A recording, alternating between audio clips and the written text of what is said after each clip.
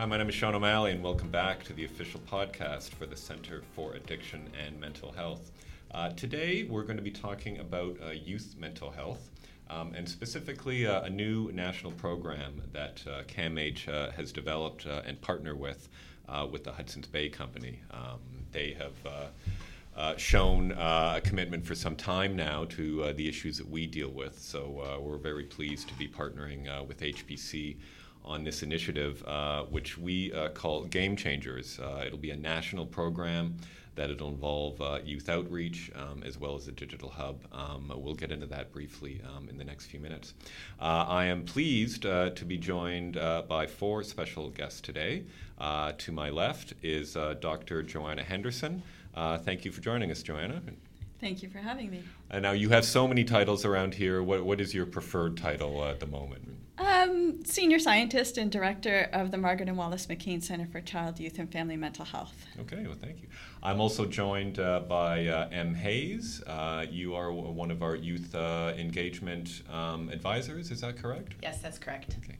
And I'm also joined by Carly Darnay. You are our youth engagement facilitator, correct? I am a youth engagement coordinator, so I coordinate the program here at CAMH. Okay. And I'm also pleased to be joined by Corey Hirsch. He is a former NHL goalie. He is a former Olympian as well. Back just before they allowed professionals in the Olympics, he won a silver medal for Canada at the Lillehammer Games in Norway. Thank you for joining us, Corey. Thanks for having me. Now, how do you get a title? Can I get a title? You can have a title if you like. Sure. Sure. All right. Well, I mean, a washed-up old hockey player doesn't really sound like it's got it fits on a name bar, right? You prefer, we'll figure that out later. Okay, sure thing. The other reason Corey is here is for a couple important reasons. One, he wrote a very moving piece in the Polaris Tribune. I had to look it up. It was actually this year that was written in January this year, where Corey opened up about issues that he had never discussed when they were happening to him during his career, dealing with OCD and depression. The other key reason Corey is here is because he is going to be a key ambassador for this program, and he will be fanning out to schools and clubs across the country over the next 3 years, talking to kids where they are about the issues that we're talking about here and want to help kids with. So overarching, Joanna, if I could start with you. Sorry, I should have called you Dr. Henderson. Is it okay if I called you Joanna? Absolutely. Okay, thank you, Joanna. Some of the numbers that we find in our annual surveys of Ontario student mental health have been quite alarming. We've been doing this survey for 40 years. We're not used to seeing spikes like this. But we found just in the last 4 years, when we talk about what are self-reports of psychological distress among young Canadians, there's been a real spike. In 2013, 24% of students said that at some time in the last month they had experienced some form of psychological distress. Just in the last 4 years, that number has gone up from 24% to 39%, which is quite an enormous spike. There are some other concerning numbers in there as well that I thought we might address. One of them being that basically almost 1/3 of students who have been troubled in the last year said that they have wanted to talk to someone about a mental health problem, but did not know where to turn. Joanna, I know what do you see now? We always talk about things are getting worse, but according to these numbers, it seems like they are. I mean, does that coincide with what you see in your practice and in your work? Yes, definitely. Young people are experiencing tremendous levels of pressure, tremendous levels of distress, and really kind of demands on their time, demands on their resources that sometimes exceed what they feel like they have available to them. The social media context creates a social context that can start from the moment you wake up in the morning and carry right through until when you fall asleep. You go to school and there's can be quite a demanding environment in terms of academic performance. And after school, you might be rushing off to engage in extracurricular activities that are no longer kind of kicking the ball around on the street, but instead are quite organized, competitive activities that often have a high performance piece. We've also really encouraged young people to start talking. We've had some very significant public campaigns that encourage young people to talk about things that they're experiencing, but we haven't really paired that with support services that allow young people to feel like they can engage in those conversations.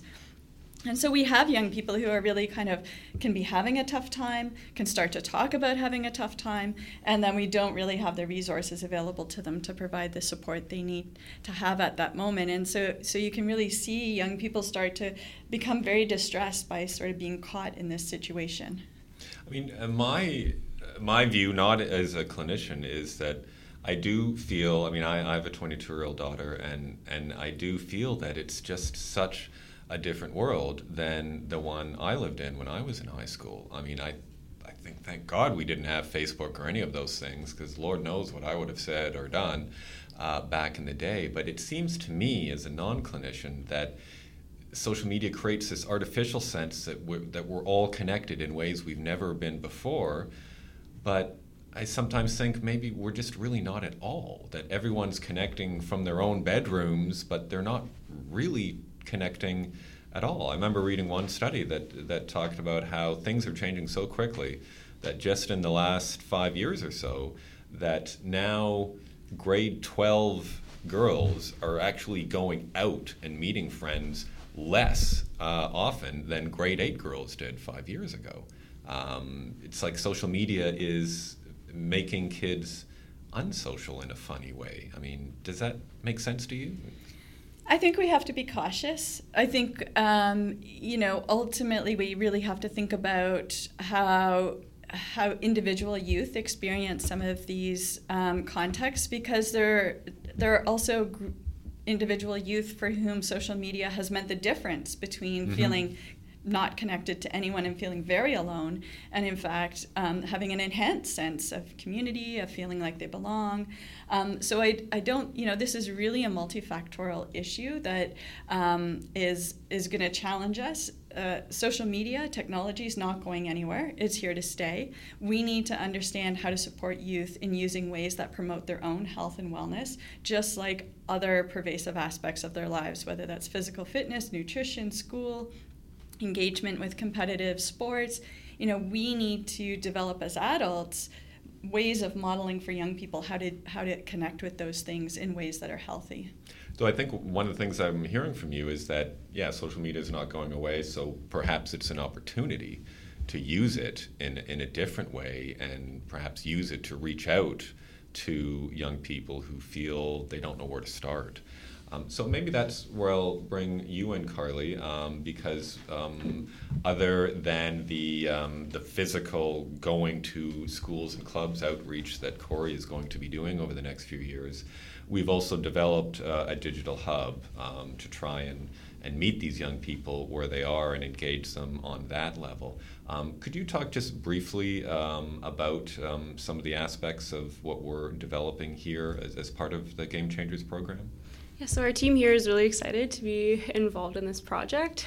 So there will be a digital hub, and through the hub there'll be more information about the outreach programs that you're mentioning, how to get involved in those, and also it's going to be housing all of the resources that are available that are associated with this project too. So one of the resources that our team is working on right now is like a Conversation Starters resource. And so the Conversation Starters is going to be a document that young people can use if they know someone in their life, a peer, like someone that they're in school with, or maybe even like a family member that's a young person who may be struggling with a mental health challenge, and how to identify what that challenge may look like, and if someone is struggling, and then ways that you can offer support to that person, which may be like yourself reaching out to that person, or looking at other people in your life who may be able to come in and provide you support and that other person support as well. So we're really excited to develop those resources. The website is also going to have an online survey attached to it, where young people can go onto the website, they can fill out the survey and tell us what resources they're interested in accessing, so our team can take that information, reach out to other youth too, to develop more resources that could be helpful for people. And is one of the core purposes of that, in terms of the survey, so that this program can evolve over time and adapt to the needs of the young people, what you're hearing, that they want? Is that part of it, that this is sort of meant to be an evolving, fluid program? Yeah, so far with the website and the resources that we've been developing, our youth engagement team here has been really involved. So we have quite a big group of young people who have already been developing these resources at CAMH. But over time, we really want to be hearing from other young people about the resources they're interested in seeing, to continuing to have youth develop these resources, and for it to be evolving, because we know we can house so many things to begin with, but it's going to be an ongoing project. Now, Em, how you, part of your role as an advisor here, some of it is based on your own lived experience with some of the issues that we're talking about. How important do you think it is, to be able, I'm thinking of the conversation starter, like speaking to young people in their own language. How important is that for this to be co-created with youth, so we are speaking to them on their terms? Excuse me. I personally really think that is the aspect of this campaign that, in fact, makes it a game changer campaign, because it's being developed by youth for youth. We actually are getting the voices of what people may need. And I know, as a young person, I struggled with mental health issues. And if I had somebody coming and smashing the stigma like Corey will, and, having this document available for us to look at and resources readily available, I think that could have made a very big difference in the length of my mental health and the rate at which I would have healed. And so I really think that the combination of, as you've said, meeting youth at their level, which is extraordinarily important, and having someone come in and talk about their lived experience really will make quite a difference between this campaign and others that may already exist. And can you relate to that experience of wanting to talk to someone but not knowing where to go, or just keeping it all inside? Most definitely. So I was a very high achieving student in high school, and once I hit my grade 11 year, my mental health went in the toilet, and I didn't talk to anybody. I ended up actually dropping out of school a number of times, and I just wasn't able to communicate, because for me personally, it was a huge stigma attached to mental illness, and I really think that is what this campaign is addressing, and could have made such a difference if someone with lived experience, even an older youth, or someone like Corey with lived experience came in and spoke to us, would have made quite a difference. And also, in retrospect, I know that some of my other peers were struggling as well, but none of us had the resources or the words to say what we were experiencing. Now, Corey, it's interesting, Em talks about, stigma, there was just too much stigma, and we're not talking about a long time ago. We think we've done such a good job at reducing stigma, and we have, but clearly we have a long way to go. When you wrote your piece, again, it was just earlier this year, that was pretty rare territory for a professional athlete, even a retired professional athlete, to talk about your struggles to the extent that you did. I noticed even just last month we saw another current NHL player, another goalie, I don't know what it is with goalies, who talked about, it was Robert Lehner, I believe it was, or Patrick Lehner, talked very graphically about his own experiences with addiction and with mental illness. And I remember last year when former Raptor DeMar Rosen did the same thing about his issues with anxiety. Shortly after he did that, another very well-known NBA player did the same thing, and he attributed his reason for coming forward to what DeMar DeRozan had did before him. Do you, even at this late date, 2018, do you consider yourself almost still a bit of a pioneer when it comes to discussing openly these kinds of issues? Well, a little bit, in the sense of the platform I got and how much it exploded. But there's people before me: Sheldon Kennedy, Clint Malarchuk, Clara Hughes, Michael Landsberg. Those are the guys, and the Clara, the female of it, that really opened the door for me to be able to tell my story. So you have to give a lot of credit to them. What I give credit to is the Players Tribune. It was a platform that reached a mass audience really quickly. So that's where, this kind of whole thing blew up. And it's not about because we're professional athletes or you're a celebrity or whatever. It's just the platform is there for us, right? So we're able to use it a little bit more than somebody else would be. But it all comes back to me. It comes back to the youth. It comes back to high school, middle school, where if someone would have taught me in high school or middle school or whatever, I had a promising NHL career, like destroyed by mental health, right? And it didn't have to be that way. So that's what really bothers me is that because it's treated so differently, or it was. I mean, we're in a stage now where it's so much better, and people feel safe to share their stories. But we're in a stage now where people are talking, and now it's okay. Well, what do you do with it now? But I was diagnosed probably, after suffering for 3 or 4 years of not telling anybody and trying to hang on to an NHL career to the point where everything got so severe that my play dropped, everything dropped to the point where, when people were wondering what was going on, and I was diagnosed in 45 minutes. Okay, well, I can tell you the exact day, where I was, minute, hour, when my mental health I guess I use the term broke. Mm-hmm. So if I was taught in high school or middle school, what this was or what it was, I could have gotten help the next day. It doesn't mean that you it's just magically cured or gone, but I would have known what it was. I would have known I can go get help, and I wouldn't have lost an NHL career over it. So, and there's a lot of other people struggling, and it's not just being an athlete. It's being, it's being a high school student. It's being, right. I mean, you missed years or days of school and time in school, and it didn't have to be that way. Did you anticipate when you wrote that piece that you would end up becoming? I mean, now it's a big part of your life that you would end up becoming a mental health advocate in the way that you have. No, I mean, I was terrified when it came out, right? Because of the stigma, and but I was at a point where I was like, this has to be done. The story has to be. I knew for a long time that the story needed to be told. I knew from the time that when it happened, that one day I'd want to, if I ever got better, right? I was laying in my bed, really couldn't get out of bed, could barely tie my shoes and get to practice. That the story needed to be told, and I just didn't know where or how. And it took 20 years, right, from the day that happened to the time I came out with my story. So that just goes to show you I hid for another 20 years, right, because of the stigma. And, yeah. I mean, that's fascinating. And now, I mean, that audience was for your, professional peers, ostensibly. But now this audience is young Canadians across the country. So why was it so important to you to want to be part of this kind of youth engagement program where you actually go out and talk to kids across the country where they are? Well, because, I want them to know what happened to me happened to them, because it's treatable, right? I mean, go get help. It's treatable, right? You don't need to sit and let it fester for 4 or 5 more years where it just completely destroys your life until it's too late. That you recognize it's education. It's educating our kids. It's no different than the sex education programs or teaching our kids anything about health.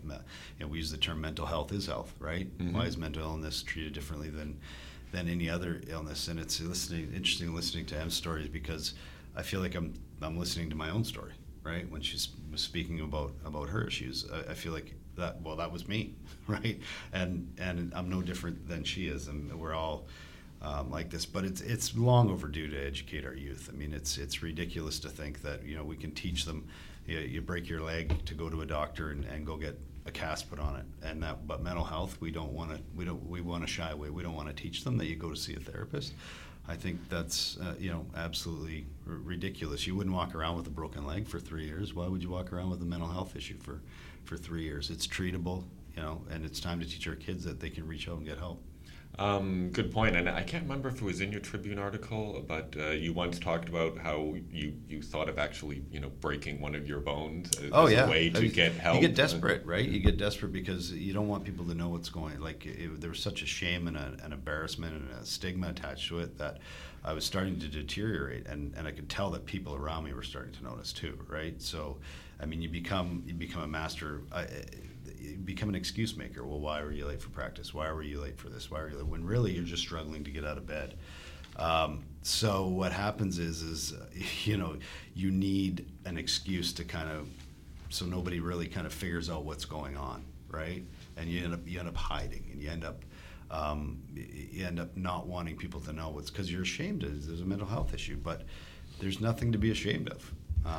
And that's really what we're trying to teach people is that you have zero to be ashamed of. We all have mental health issues, and like Dr. Henderson has said, we're up. It's spiked. I mean, it's time to end this. And part of the reason, and this is, I'll leave you with this, is that the reason I would like to talk to the youth and get out to the youth is because my generation has started the conversation. Finally, right?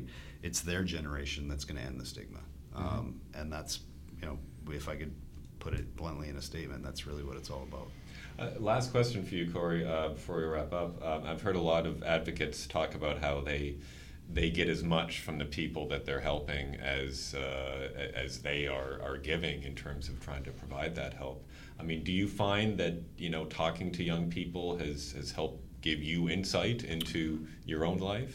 Absolutely. I have a 20-year-old, 18-year-old, and a 13-year-old, and we talk about mental health from the time it's been an open subject in mine because I knew what had happened with me.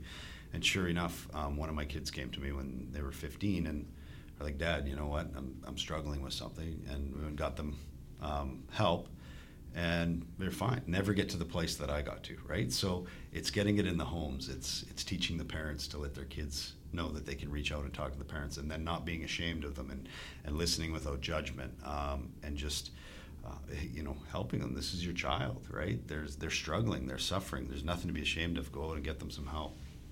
Well, thank you for coming here, Corey, and thank you for agreeing to be such a core part of this program. Thank you, the rest of you, Dr. Henderson, M. Hayes, Carly, thank you all for coming.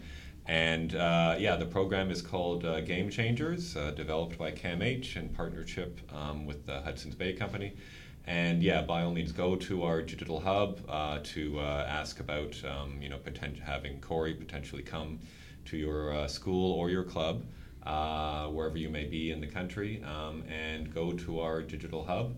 And by all means, see the resources we have there for you, and the more you get involved in this, the more effective this will be for everybody concerned.